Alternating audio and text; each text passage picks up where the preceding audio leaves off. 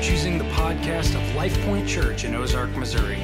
LifePoint is a body of believers led by God's Spirit to engage in His redemptive mission in the world. We love Jesus and desire to serve Him by leading people to be real Christ followers in life together. We hope that this message will be a blessing and an encouragement for your life.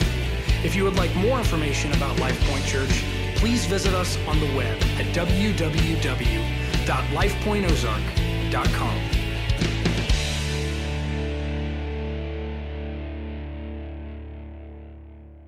All right, let's go to Deuteronomy chapter 14. I'm going to read for us verses 1 and 2, and then we'll move forward. Moses records in verse 1, "You are the sons of the Lord your God. You shall not cut yourselves or make any baldness on your foreheads for the dead. For you are a people holy to the Lord your God, and the Lord has chosen you to be a people for His treasured possession out of all the peoples who are on the face of the earth." Let's stop there for just a moment. Actually, for today, that's our text for today. Our series is entitled Shaped. Shaped to live in God's glory in the world. We're laboring for a wholehearted allegiance through a whole life obedience for our church. And so as we talk about this series, we've seen, I'm going to give you a really brief summary of the first 13 chapters to bring us to where we are today. Moses leads the people out of Egypt and he brings them into the promised land. God gives them the law. They come to the edge of the Jordan River, but they rebel because 10 of the 12 spies come back and go, "Those people are big." And they get scared, they rebel. Moses leads them through 40 years of wandering in the wilderness. And so they come back at the end of this really 38 and a half or so years of wandering in the wilderness. They're on the edge of the Jordan River. And Moses gives them his last final words before he will pass away and they will cross into the new land. That's what the book of Deuteronomy is about in its historical concept. These are his final sermons to God's people. And Moses' purpose in preaching these sermons is to shape with purpose God's people for their new life in the land. He continually reminds them of their salvation by God's mighty hand. He says, God's already saved you. He brought you out of Egypt. He commands them and he instructs them in how to live in a relationship with God. He encourages them and he challenges them to never look back, to not veer to the right or to the left from what God's word says. Don't add to it, don't take away from it is what he's saying. But rather continue to move forward by trusting in God. And then Moses orients the people to God in true worship. And over the last 2 weeks, this is where we've been in chapter 13. He talked about true worship in the first part of in chapter 12. And then when he ends chapter 12 and moves into chapter 13, he talks about the threats that they will encounter in the land to this true worship. And the reason we were talking about true worship is because God said to them, there is a place where I have put my name and my habitation, or my name and my presence, and there you will worship me. And we saw that true worship is more than just a gathering and a singing and preaching and the things that we so often reduce our idea of worship down to today, but rather the real idea, the concept that the scriptures teach as true worship is relationship with God, knowing God, being known by God, living a life of stewardship, of faithfulness with all of this life, and then living for God, a life of mission. This is the concept of worship in its totality that Scripture gives to us. And that's what he does. He orients them to God, and he warns them against the threats in the land. And then, chapter 14, where we find today, verses 1 and 2, he begins to prepare them that he will instruct them for what it means for faithful living. But right in the midst of this, he wants to provide for them an understanding, not only of everything they've been taught, but of everything he's about to say. He begins to instruct them, and he reminds us that Christians, that we must remember that our true identity, that if we're going to live in faithful obedience to God, it will demand that we understand who we are in Christ Jesus. And so that's why he begins in worship when he teaches the people how to live. Because he says this, that he doesn't say this, but this is what he is saying by what he teaches. That who or what you worship will always determine the way you live. Who or what you worship will always determine the way you live. And so right worship of God leads us to a true identity in Jesus. Right worship of God leads us to a true identity of life in Jesus. And so we will see a right understanding of our true identity in Jesus Christ today. So he begins in verse 1, reminding the people of the instruction that he's already given to them. In chapter 7, verse 6, he gave them these verses. He said these words to them, but he was just introducing them and explaining them. Now he is reminding them. Because everything that's about to follow for the next 13 chapters in the book of Deuteronomy will hinge off of these two verses. Everything that he instructs them for how they are to live in the land will be based on one thing. And that is, do the people understand who they are because of what I have done for them? That's what it depends on. Will they worship me in a right way so that they can come to understand their identity in me and live out that worship? Or will they forsake me in obedience and ultimately deny me in identity? It's a very powerful hinge moment that he's leading to here. You see, remembering God means never forgetting who you are because of him. Remembering God means never forgetting who you are, Christian, because of him. And so he proclaims this to begin. You are the sons of the Lord your God. Verse 1, you are the sons of the Lord your God. False worship and religion never dares to make a statement like this. Never dares. What God says about his people is as unique as what he promises to and proclaims that he has done for his people. You see, what God does is he meets us in our rebellion with his redeeming power, and through his salvation makes his enemies his own children. That's what salvation is all about. And so in response, God's people do not respond as other idol worshipers do. There's kind of an odd sentence. The second sentence of verse 1 is a little odd. It says, you shall not cut yourselves or make any baldness on your foreheads for the dead. And really what most commentators believe that Moses is referring to there is one of the more extreme examples of how idolaters, false worship, would respond to death in the new land. Most of the Canaanites and the other peoples that were in the land, they responded to death in very, shall we say, gory, negative ways because it was something they feared. It was something that they didn't have any answers for. And God's simply saying to them, don't practice your mourning and your grieving the way that the idolaters in the land practiced their mourning and grieving. If you remember last week when he was talking about threats to true worship, he also identified one of the extreme threats there. He said that the false worshipers in the new land actually sacrificed their children to the false gods as a form of worship.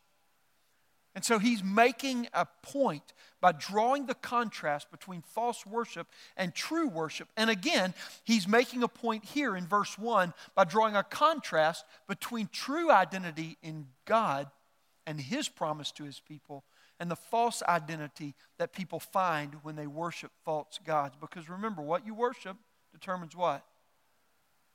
How you live, who you become. That's what he's telling to us.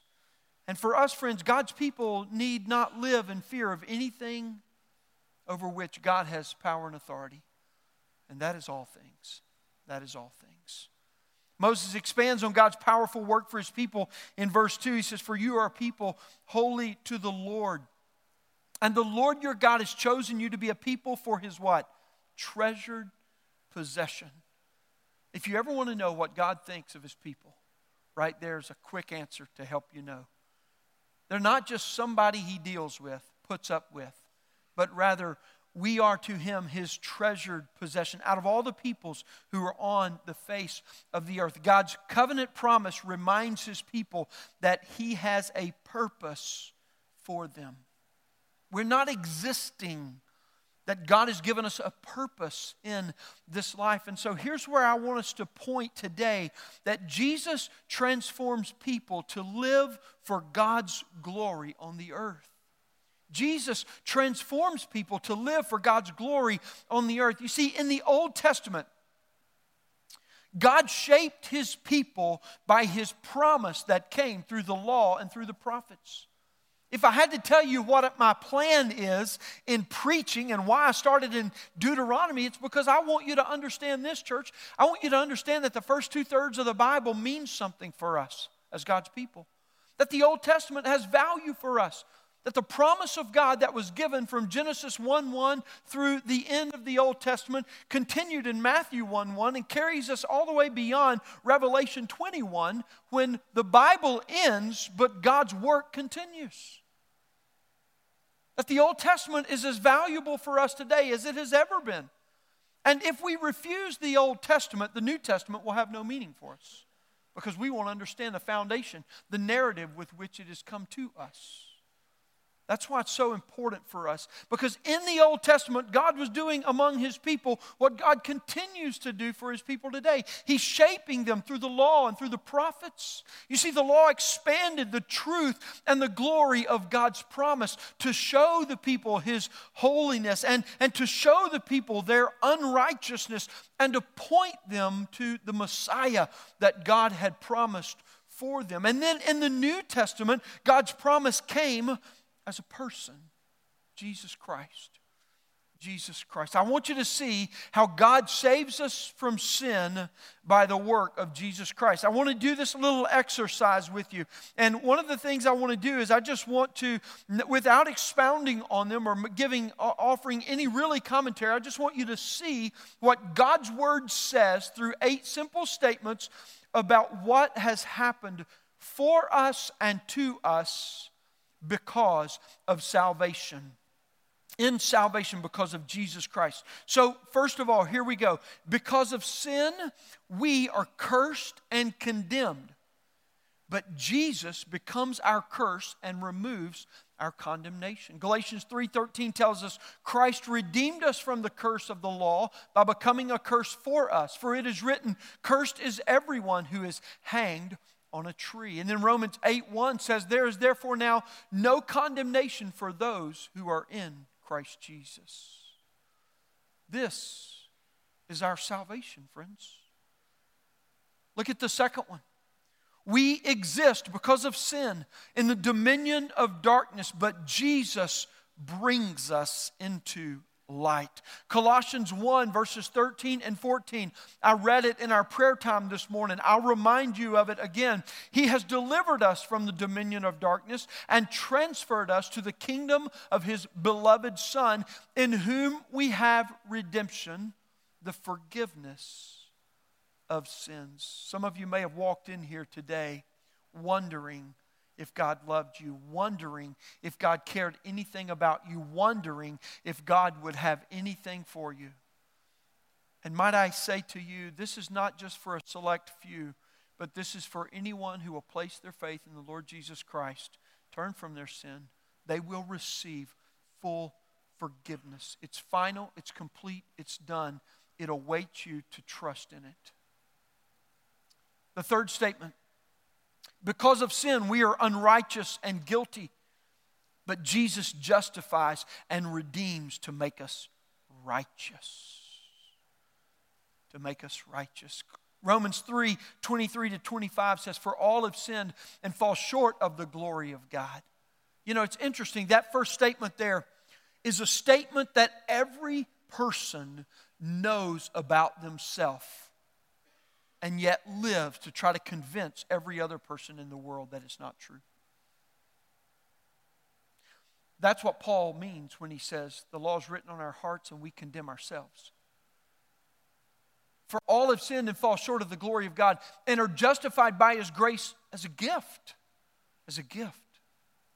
Through the redemption that is in Christ Jesus, whom God put forward as a propitiation by His blood, to be received by faith. And then Colossians 1:14 again, in whom Jesus we have redemption, the forgiveness of sins. Friends, if you hear nothing else today, please hear this. God stands ready to forgive you of sin in Jesus Christ. That's how He wants to meet you today. Our next one, because of sin we are enslaved, but Jesus ransoms and rescues us from sin. This is very important for us to understand. Mark 10:45 says, "For even the Son of Man came not to be served, but to serve and to give His life as a ransom for many." You know what a ransom is, right? It is something that is paid for the release or for the dispersal of that which was held. And so it tells us that He served, that He Himself might become the ransom for those who were enslaved in sin. 1 Peter 1:18-19 tells us, "Knowing that you were ransomed from the futile ways inherited from your forefathers, not with perishable things such as silver or gold." The price that was paid for our sin, that we could be released from its enslavement, could not be purchased with any economic currency of this world. But rather only, how? But with the precious blood of Christ. Like that of a lamb without blemish or spot. You see, the reason that you can't do anything to get rid of your sin is because it is an eternal damnation that has immediate consequences in the physical world. Therefore, it required an eternal currency, the precious blood of Jesus. Because of sin, Scriptures tell us that we are dead, but Jesus makes us alive. Ephesians 2:4-5 says, "But God." Beautiful words in the Scriptures, are they not? And hear me, before you look any further on the screen, I know you've already read it. Listen to this. If you came here today not knowing a lot about God, but you want to walk away with a characteristic that is as true of God as any, here it is: being rich in mercy. Because of the great love with which He loved us, even when we were dead in our trespass, made us alive together with Christ. By grace you have been saved. God's grace, friends. Do you know what a dead person does? They dead. That's all they do. I mean, it sounds ridiculous that we would have to say that, but that's what they do. That's who we were. We were dead. We didn't do anything for our salvation. There was nothing we could have done because spiritually we were dead. But because of Jesus, because of the Spirit of God He placed within us, we were made alive unto Him.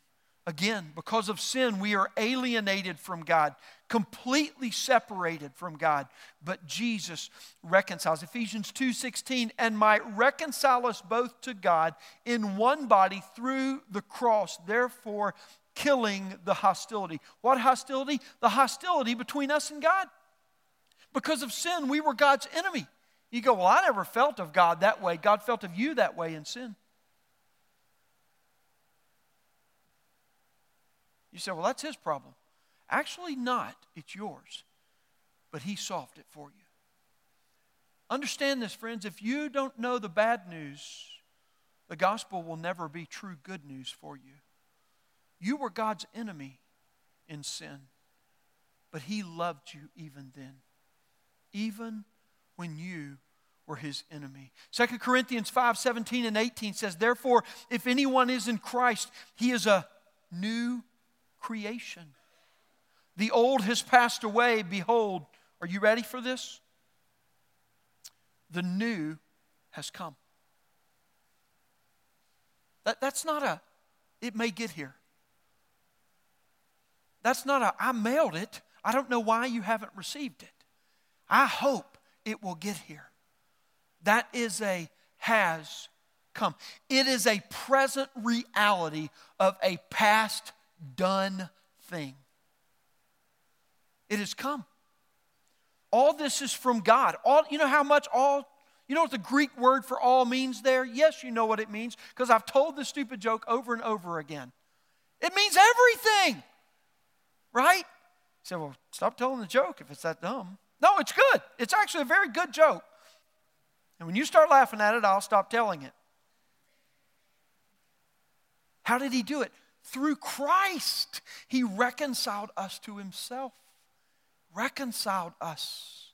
He ceased the alienation with God and reconciled us with him. Because of sin, friends, we are enemies of God, but Jesus gives us peace with God. Let's go back to Colossians 1, verses 19 and 20, when it says this, that for in him all the fullness of God was pleased to dwell. That's in Christ. And through Christ to reconcile to himself all things, whether on earth or in heaven, making peace by the blood of his cross. Do you know why Jesus brings peace within us? Because he has given peace to us. One of the reasons that you do not have peace within yourself outside of Christ is not just because you can't figure you out, but because you've not found God. And until you find God, there will be no peace in you, because sin destroys peace. And until you have peace with God, you cannot have peace with yourself. But Jesus gives us peace with God and peace within. Romans 5:1 says, therefore, since we have been justified by faith, we have peace with God through our Lord Jesus Christ. And the eighth one is this: we die, but in Jesus we are resurrected. Romans 6:5, for if we have been united with him in a death like his. And listen, Galatians 2 is very clear. It tells us this, that by faith as Christians, we have been crucified with Christ. We no longer live, but Christ lives in us. And the life we live in the flesh, we live how? By faith in the Son of God, who loved us and died for us. So if we die with him in a death like his, which we have by faith, we shall certainly be united with him in a resurrection like his. Potentially? No. Certainly be united with him. Why do I emphasize this, friends? Because I want you to understand that Jesus conquers sin completely. In every way that sin damns us to eternal darkness, to eternal deception, to eternal condemnation and punishment, Jesus conquers sin and reverses its curse. In each sin that we commit, in every way that we sin, and to the fullest extent of our sin, in which sin touches us, infects us, and affects us, Jesus completely forgives, cleanses, and redeems that. There is nothing that sin has done that Christ has not completely conquered and undone for you. And God does this for us in Jesus Christ. What we cannot do for ourselves, he puts his Holy Spirit within us, and then he sends us to live out what he has put alive in us. God shapes people by the gospel of Jesus Christ. He shapes their life as they take life from him and live out that life through him. Listen to me, friends. I need you to hear this. Christianity is not an adherence to a set of intellectual propositions, to a set of emotional stirrings, to any form of volitional values or moral positions. Al Mohler was recently quoted. He is the president of Southern Seminary and one arguably of the greatest Christian minds of our generation, if not in many generations. And he says this, that hell will be filled with people who were avidly committed to Christian values. In other words, what he says is hell will be littered with a lot of people that looked like Christians on earth.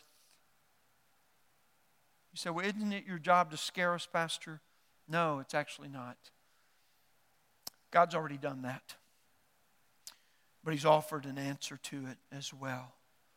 Listen, Christianity is surely not less than these things, but it is so much more. And Christianity, friends, is simply denying trust in oneself that we might follow a person by faith, Jesus Christ. The very essence of Christianity. So understanding who we are, our identity, because of what God has done for us, our salvation, in Jesus Christ, through which our relationship comes, it changes the way that we understand God, it changes the way we understand self, it changes the way we understand the world, and it changes the way that we understand our purpose in this world. Our new understanding, because of Jesus, serves as a divine motivation to live in faithful obedience unto God in the world. And so I want you to receive 3 truths today. 3 truths to provide a complete picture not only of our salvation, but also to capture a view of the life that you've received because of Jesus Christ. But before I give them to you, I'm actually going to issue a warning. And here's my warning. That these truths are radically life-altering. Seismic shifts that occur from within that create unimaginable shifts to be lived out in your life. And my challenge to you is simply this: to receive these truths. These are not questionable. We don't have to wonder if they're true. We don't have to wonder if God will be faithful to them. All we must do is believe. And I'm asking you, both Christian and non-Christian alike today, will you believe? Will you believe? These 3 truths motivate us to live for God's glory.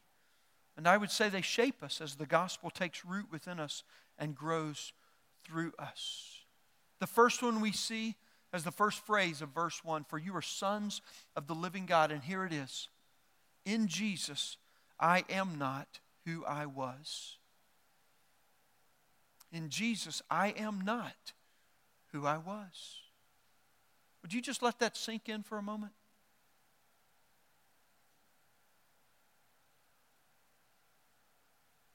Of everything we just looked at because of sin and in Christ, we understand that who I was, I am not because of what He's done. I don't know about you, but there is a long line of stories that rushes through the back of my mind with a statement like that. And in an instant, I see so many lanes of the past, of which none are true of who I am today. And some of that past, to be quite honest, is not very long ago. Because Lane has not become perfect. There are times when sin still rears its ugly head, and yet it never defines me for who I am. Moses begins, you are the sons of the Lord your God. Listen, friends, if God was giving the 10 Commandments, for the first time, it's the grand reveal, it's everything. And when it happens, He caught you forging a false idol out of all the gold you could bring together. You going to feel like the son of God? No, you're going to feel like the son of trash. Why? Right in the big moment, the big reveal, what happens? So when Moses says, for you're the sons of God, it's very feasible for us to understand that these people might have had a moment, just a check in their spirit when they said, I don't know. I'm not sure that's true. It's the same check that some of you are having in your heart today when you go, well, I can believe that God loves me, but I don't know that He's going to let me get that close. I don't know that He would love me that much. And I'm telling you, it's not whether or not He might or could or would, but I'm telling you He has and He does. You see, Paul magnifies the contrast of our change. 1 Corinthians 6:11, he says this, and such were some of you, talking about being bound in sin and sinful lifestyles and practices and activities. And he says this, but you were washed. You see, this is what the blood of Christ does for us. It washes us. You were sanctified. You know what sanctified means? It means to take you where you are and to move you where God wants you to be from your inside out. You were justified, he goes on to say, in the name of the Lord Jesus Christ and by the Spirit of our God. Because of the cross of Jesus Christ, Galatians says in 6:14, the world has been crucified to me and I to the world. You see, Christians no longer look to the things of the world for their answers. They no longer look to the things of the world for their pleasure. They don't look to the things of this world for security, for the application of life, for the acceptance in life, and for our identity of life. Because the things of the world are dead to us, and that which was once lived in us is now dead, and that which was once dead in us is now been brought to life within us because of Christ. It's a total change. Friends, Jesus makes your past what is behind you, not what binds you. Jesus makes your sin what is behind you, what is under you, not what rules you. Why? Because Scripture says that those who are in subject to the Lord Jesus Christ, His enemies, He's conquered them and He's resting His foot on them right now, just before He gives the final twist to finish them off. That's the picture that Scripture wants to give you of the sin in your life. Put it behind you. Do not let it bind you. That's what Christ has done for you. Jesus gives us a new heart that makes you a completely new person. And how does He express that? That God's love is most fully displayed in that when He saves, He makes a person a child. Ephesians 1, Paul picks up this idea of being sons of God, the children of God. And he says this in Ephesians 1, in love, God predestined us for adoption as sons. Do you know why adoption is so miraculous? Because it takes an orphan and makes them a son. It takes an orphan. It makes them a daughter. Peter says, once you were not a people. Did you know there was a time when there were no Israelites? There were no Hebrews? Go back to Genesis. And there was a time when God said to a man named Abram, go out from where you live and go to where I will show you. And that's all the details he had. And the Scripture says by faith, Abram went. And God made a promise to him, the very promise that He's carried out in the Lord Jesus Christ. And that promise is that He would bless him, and as he followed Him, He would provide and protect him in every way through this blessing. And He took his name from being Abram, and He made his name Abraham to show him that the promise would come about. And from Abraham and his wife Sarah came a whole nation of Hebrew people who would become the Israelites. Once, Peter says in the New Testament, you were not a people. But God put His finger on a man on the earth and his wife, and He made a people for Himself. And it is that people, not only by biological lineage, but by faith heritage, that have become His treasured possession. God's doing this thing in the earth, friends. And you, as a Christian, are not what you were because of who Christ is for you. You are not what you were. When God calls you to Himself in salvation by faith, He makes you what you were not. And by His grace, what you will never be again. Christian, I must ask you the question, have you reckoned in your mind filtering all the thoughts that have been present and put in and now still compete from the world? Have you reckoned in your mind? Have you reckoned in your heart all of the affections and pleasures and affinities and adorations that were present? And then Christ came and filled you, and then now those from the world still attack you and try to deceive you and try to lie to you and try to lure you away. Have you reckoned in your mind and in your heart that you are not who you were? Let me ask it another way. Have you stopped living in the shadow of your past so that it rules you and begun to walk in the light of the glory of God's truth? Have you? In Jesus, I am not what I was. The second truth I want you to walk away with today is this, that in Jesus, I am transformed into God's image. Verse 2 picks up this way and simply says, "For you are a people holy to the Lord your God." One word captures our study in Deuteronomy, and that word is this: it's shaped. It's shaped. It is a word that helps us understand what God is doing in our lives for glory through mission in the world. So the question we need to ask becomes, how is it that God shapes a life? Well, one way to shape something is outward pressure applied, right? Have you ever seen those little squares that are just rock hard, but when you drop them in a pool of water, like they spread out and become a towel? Have you seen those? Oh, wow. Or a t-shirt. I've seen t-shirts done that way. How is that done? It takes incredible hydraulic pressure, PSI, pounds per square inch, and they just press that thing so there is no other molecule left in it, and it is tight and compact as can be. And basically, they conform it to what they want it to be. In our world today, think of this. Think of prison.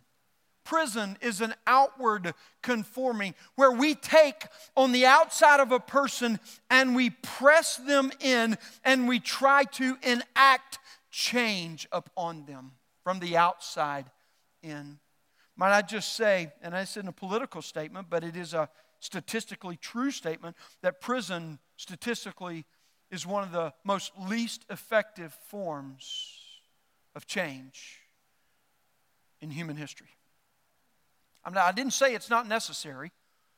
It's just not effective, right? It's just not effective. But there's a second way for change to come about too, and that's internal change, inward change. It's when something captures the affections, when something captivates the intellect or the desires. And what happens is you begin to respond by living out what has taken place within. You see, God shapes a person through internal transformation that then leads to outward change through attitudes and subsequently through actions. And friends, there is only one way for you to conquer a strong, a controlling thought, affection, or volition of the will. Because here's what you'll do. You can control it for a time, but this so often fails. And when you try to control that strong passion within, that desire, that affection, that ideology that you're so adamant and committed to, or the volition of the will, when you try to control it from the outside, I've seen this so many times in people, and it's so defeating and condemning for them, because you harness it for a time, but you ultimately will not gain conquering control over it.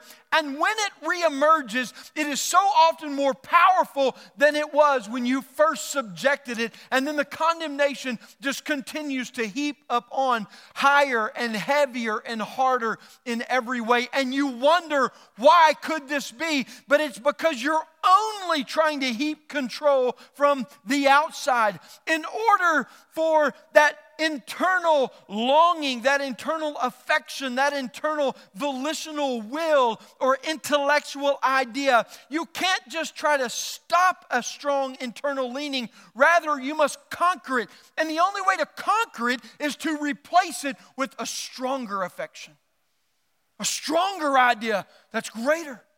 A stronger volition of the will that's more commanding of your life.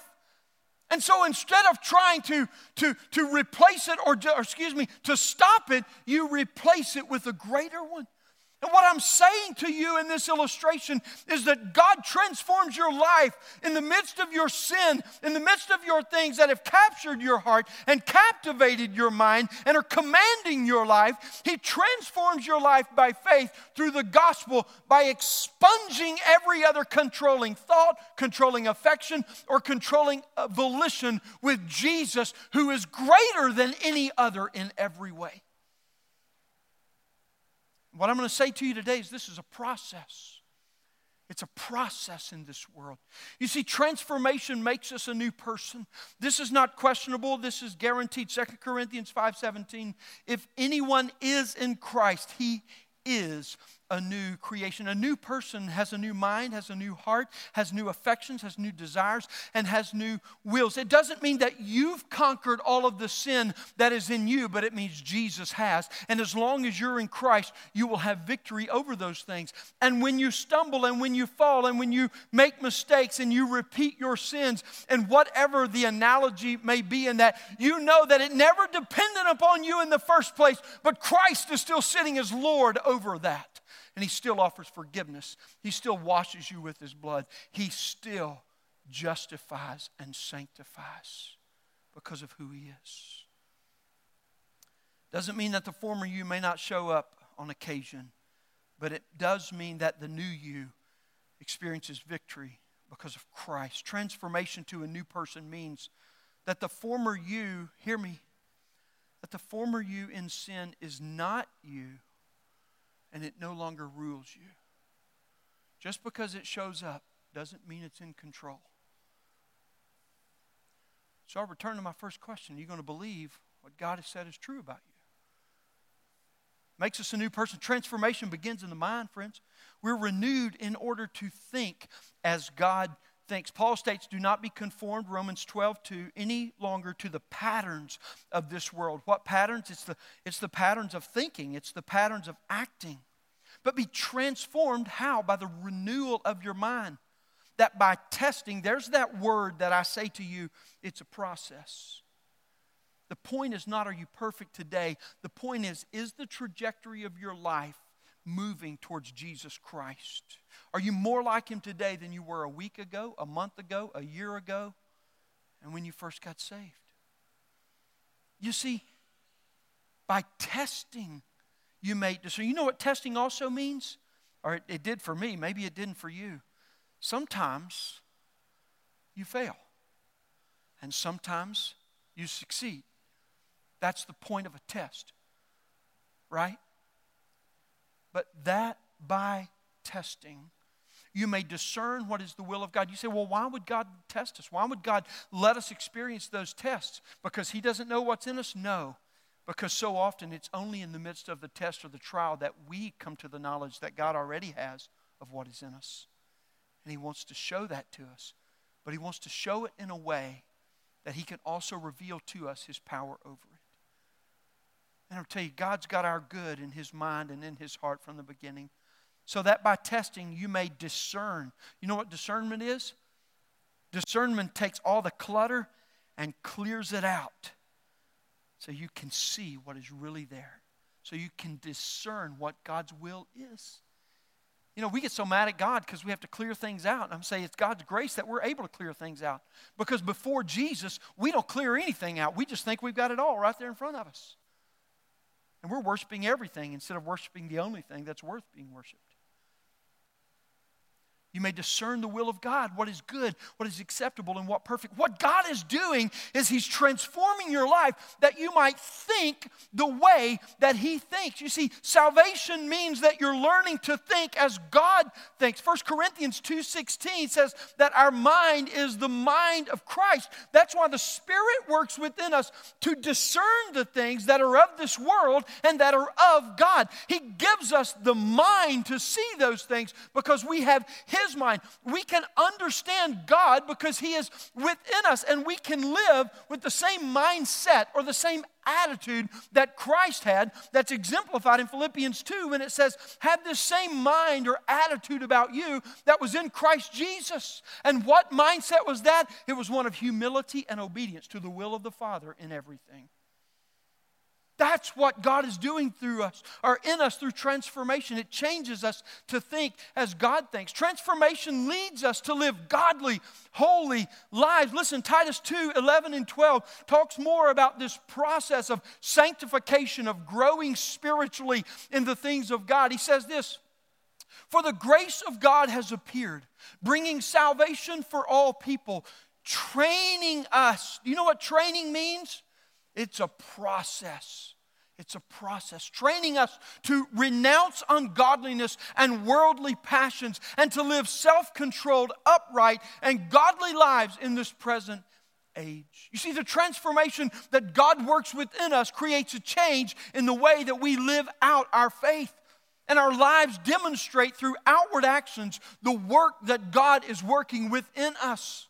And transformation leads us to live godly, holy lives in every way. Transformation changes us into God's image. God is making us like Himself, into His image. 2 Corinthians 3:18 tells us, and we all with unveiled face, beholding the glory of the Lord, are being transformed into the same image from one degree of glory to another. For this comes from the Lord who is the Spirit.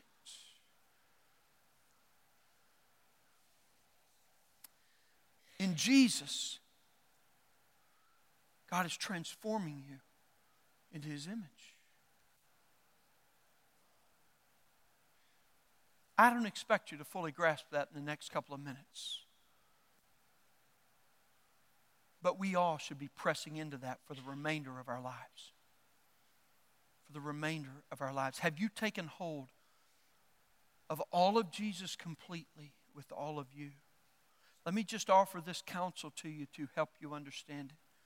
That where sin remains ruling in you, Jesus has yet to be applied to you. In your own mind, in your own heart, in your own understanding. But when you apply Jesus to that area of your life, and you trust Him by faith to walk in the light of His glory and the truth of His word, you will find that He is greater than any affection, than any desire, than any intellectual position, than any moral or volitional action. He is greater. He is greater. In Jesus, you are transformed into His image. The third truth is this. In Jesus, I have a divine purpose to serve on the earth. Moses says, you are a people. He's chosen you as a people for His treasured possession. Peter shows that what Moses taught in Deuteronomy thousands of years later is true for those who are in Christ Jesus. He says this, but you are a chosen race, a royal priesthood, a holy nation, a people for His own possession, that you may proclaim the excellencies of Him who called you out of darkness into His marvelous light. And then he says, once you were not a people, I am not now who I was because of Jesus. Because of Jesus, I'm transformed into God's image. You were once not a people, but now you are God's people. With a divine purpose given to your life on this earth. Once you had not received mercy, but now you have received mercy. Christian, God has a divine purpose for you in this world. If you're here today and you would not call yourself a Christian, you've never repented of your sins and placed your faith in Jesus Christ, and so you would say, I know the tenets of Christianity. I know some about this Jesus, but I would not call myself a Christian. Might I just offer to you today an understanding that if you want greater purpose and meaning for your life, greater satisfaction within your heart, Christ is the only greater that will be sufficient to satisfy you in every way.